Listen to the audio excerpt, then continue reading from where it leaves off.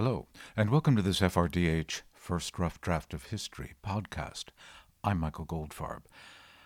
A regular listener and donor recently wrote and asked me not to neglect Brexit as a subject for a podcast.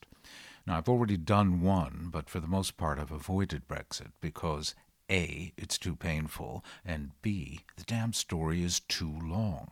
Like a Mahler symphony, crescendos that build to false climaxes and then fade to some sounds of dread coming from the double basses before rehashing ideas we heard 15 minutes before on the way to yet another crescendo of unfulfillment. Then, by chance, as Brexit Day, March 29th, dawned, Facebook's memory function showed me something I had posted 2 years earlier on March 29th, 2017, the day Theresa May sent her Article 50 notification to the EU, beginning what was supposed to be a 2-year process of withdrawal. I wrote, "I hope like a typical EU negotiation it drags on past the deadline, and on past the next deadline. And so, while we're waiting for the final decisions that may take a long time yet, I might as well do the damn Brexit first rough draft of history, since one way and another I've been writing it for 29 years. Now I warn you, it is a long story, but what must seem like madness to outsiders has a chronological order to it, and so you won't die of boredom, let me tell this chronology in the form of a 5-movement, Mahler-like symphony called The Death and Resurrection of Margaret Thatcher, because believe me, at its heart, that's what this story is all about. First movement. Brexit, although it wasn't called that in 1990, was the first hard news story I ever reported. I began my career doing arts and quirky offbeat features, but Thanksgiving weekend, 1990, the then NPR London bureau chief had booked a few days off in Paris and asked me to babysit the office in case there was news. Turned out there was. Prime Minister Margaret Thatcher resigned. Now, there were many reasons for this, but Britain's relationship with Europe was high on the list. The challenge to her leadership of the Conservative Party had begun while she was in Paris at a European summit to discuss closer European integration. It is hard to remember the excitement of those first years after the collapse of the Soviet Union and the end of the Cold War. The possibility of creating a democratically unified Europe was thrilling, particularly to the French and German leaders, François Mitterrand and Helmut Kohl. It was less exciting to Mrs. Thatcher, who said, even before the Berlin Wall came down, "We have not successfully rolled back the frontiers of the state in Britain, only to see them reimposed at a European level, with a European superstate exercising a new dominance from Brussels." What was it she feared? A federal Europe, superseding national governments and authority.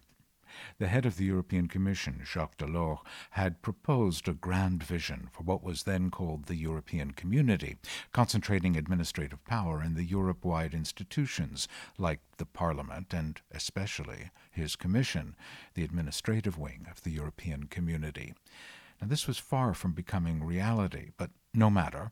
Delors was a socialist, classically educated in the way of the French elite. Grand theorizing was as natural to him as English pragmatism was to Thatcher. Thatcher elevated these differences to a culture clash.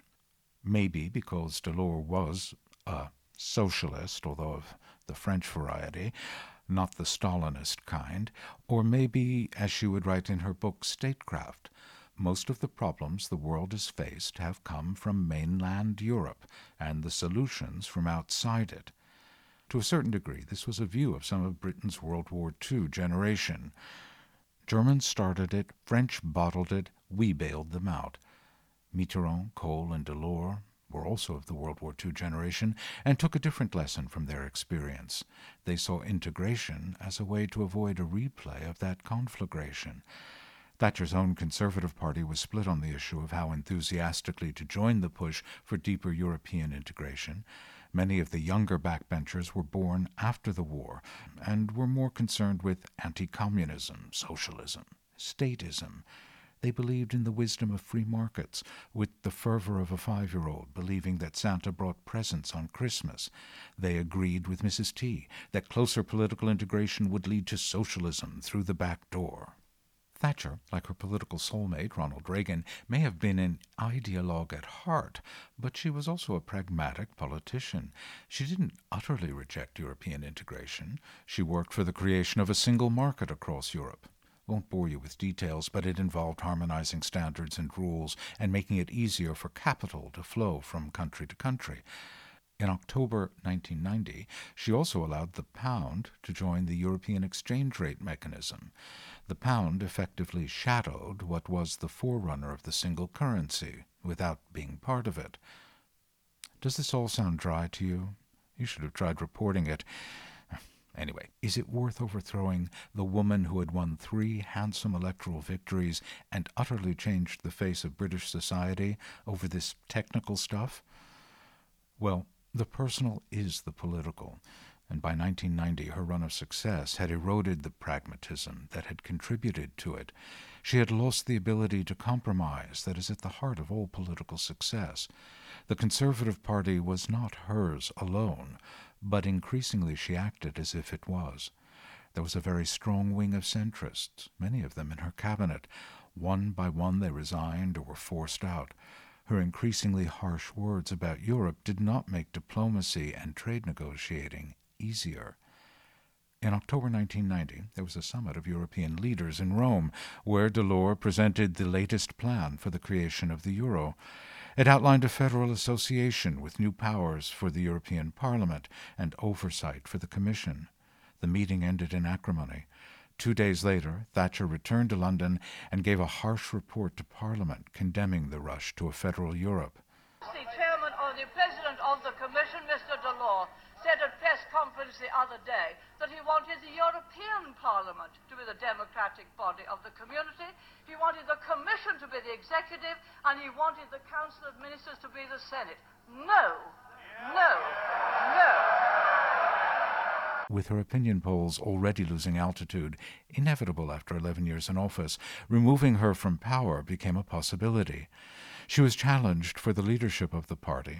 The leader of the majority party in Parliament by custom is the Prime Minister, failed to win support on the first ballot of Tory MPs, and so, on Thanksgiving Day 1990, she resigned.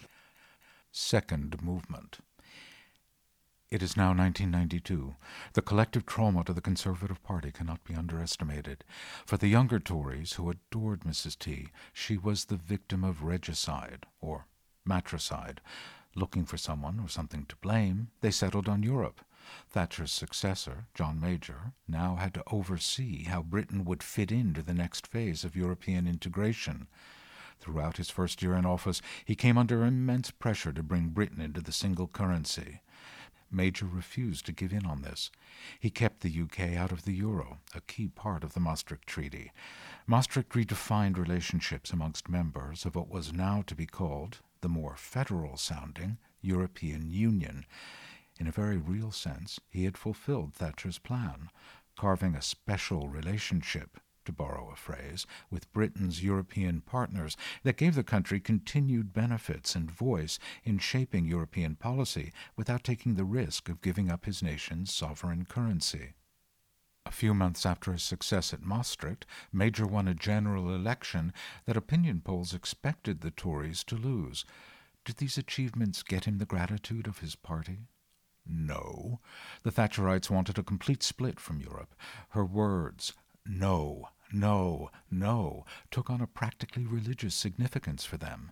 Some younger activists, including Nigel Farage, set up a new party called the United Kingdom Independence Party, or UKIP. Then came another crisis. In late 1992, the pound was forced out of the exchange rate mechanism. More proof for the Eurosceptics that integration with the rest of Europe was damaging to Britain. For the rest of his time in office, Major would be dogged by Eurosceptics on the back benches and bastards, his words not mine, inside his cabinet. When the Maastricht Treaty came to Parliament for a ratification vote, it was initially defeated by Eurosceptic Tories. He called another vote, declaring treaty ratification was a vote of confidence in the government, and this time he won. End of story. Oh, you must be joking.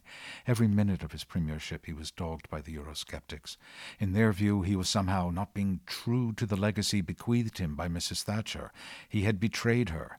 In 1995, he called a leadership election. Back me or sack me. He won easily, but the sizable rump of Eurosceptics on the Tory backbenches in Parliament and the larger group in the party's membership simply wouldn't let the issue go. They were egged on relentlessly by the Tory-supporting, Thatcher-memorializing Eurosceptic press, which still dominates Britain, and was filled with absurd stories. Curved bananas banned by EU. Brussels bans barmaids from showing cleavage. And if you think these were light-hearted features, they were not. At the FRDH website, www.goldfarbpod.com, there's a link to a list of dozens of these stories and their refutations. The Tory Eurosceptic rump was also egged on by Thatcher herself, who criticized Major, her hand-picked successor, for signing the Maastricht Treaty. Later, in 2002, she would go further, writing that Britain should leave the EU altogether. Brexit. In 1997, the Tories, after 18 years in power, were crushed in a historic landslide by the Labour Party, led by Tony Blair. Extremely pro-Europe, fluent in French, he worked one summer holiday as a bartender in a Parisian café. Tony Blair heralded a new era in Anglo-EU relations. The Conservatives would learn this lesson and regroup. Right? Wrong. Third movement. So the Conservative Party and its civil war were consigned to the outer reaches of Britain's political life. It was a bloody affair. William Hague, then Ian Duncan Smith, then Michael Howard, all were elected to the leadership. All were profoundly Eurosceptic. Hague was crushed by Blair in the 2001 general election. Duncan Smith, arguably the most Eurosceptic of the three, was so inept that even the EU haters realized they'd made a mistake, and so they forced his resignation rather than let him lead the party in the next election. Howard did, and didn't do much better. In 2005, even with the fallout from the Iraq War, Blair won a handsome victory. After Howard's defeat in 2005, the Conservatives turned to a more emollient figure, David Cameron. He followed the Blair playbook. He created an image of himself as a modernizer, not beholden to the old factions in his party, outward-looking, young father. And as for Europe, not really an issue. Europe was a place you took your family on holiday, maybe to visit their grandparents, as he did. Cameron's parents had a second home in France, just like Lord Rothermere, owner of the Eurosceptic Daily Mail, and Thatcher's former Chancellor of the Exchequer and ardent Brexiter, Nigel Lawson. In the 2010 general election, Cameron failed to lead the Tories to an outright majority, so he formed a coalition with the very pro-Europe Liberal Democrats. That put him in the position of having to downplay the issue with his Eurosceptic ultras, and in this period, Nigel Farage, Tory renegade of 1992, and still leader of UKIP, a single-issue party, began to make inroads into the Tory grassroots. At the 2015 general election, which was expected to be close, Cameron promised a referendum on Britain's continued membership of the EU. He was fearful of hemorrhaging voters to UKIP. The Tories squeaked a 12-seat majority. Cameron felt obliged to make good on the referendum promise. A year later, he delivered on that pledge, and now we live with the consequences. Fourth movement. Flashback. What did David Cameron really think about Europe? He campaigned to remain, but in a fairly relaxed fashion. Didn't he feel the urgency? Well, he has history with the EU as well. He was working as a special advisor to Norman Lamont, Chancellor of the Exchequer on the day Britain was forced out of the exchange rate mechanism. He experienced firsthand the downside of Britain's relationship with the EU. Shortly after the referendum, I was on the BBC News Channel's discussion programme, Dateline London, and said I thought that Cameron was probably sanguine about leaving, didn't particularly care for the EU. No one could become leader of the Tory party without giving heavy nods and winks to MPs and the grassroots that he or she was somewhat Eurosceptic. My co-panelist, Alex Dean, who worked on Cameron's communication staff for a while, nodded in agreement. Another hint of what Cameron might really think in his heart of hearts is one of the most rabid Brexiters outside of Parliament is Cameron's close friend and former senior political advisor, Steve Hilton, now working for Fox News. And as for Theresa May, she campaigned for Remain, but like Cameron and most Tories, I think Euroscepticism is bred in the bone. The current frontrunners to replace her before long, Boris Johnson and Michael Gove, were educated at Oxford during the decade when Margaret Thatcher bestrode the world like a colossus. They were among the Eurosceptic journalists I mentioned earlier, propagandizing outlandishly against the EU, laying the foundations for Brexit in the press before being elected to Parliament to make sure it happened. Fifth movement.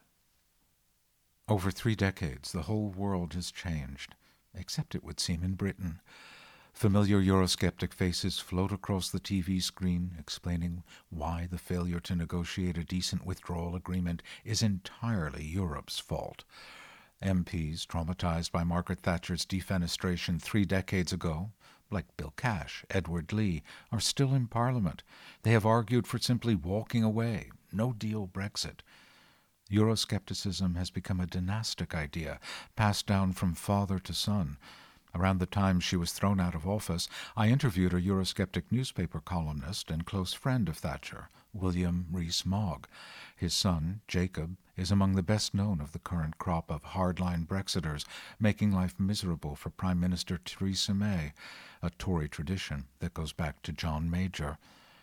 In Europe, 2 separate generations of political leadership have risen and fallen. The Eurozone crisis has come and gone.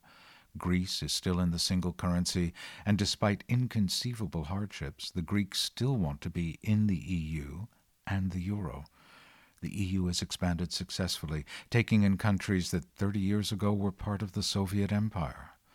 One can only imagine what their political leaders think when they look at Britain and see the same people taking the same views of what the EU is, views that were formed back in 1990, views that bear no relation to reality, are still driving policy. Over and over in these last frantic months of Brexit negotiations, the leaders of the EU and the member states have said, "We still don't know what the British government wants." They sound like what they are at this point, exasperated rationalists. But the British government is wrestling with a ghost, Margaret Thatcher's ghost. For 30 years, her devotees have been trying to expiate the sin of forsaking her by making a policy out of her words. No. And that's not a rational thing at all. And that's all for this FRDH podcast. I doubtless will be back to Brexit again. It's not going to end anytime soon. But in the meantime, you can go to the website, www.goldfarbpod.com. There's a lot of other stuff to listen to there, and you can make a donation to keep these podcasts coming. Thanks.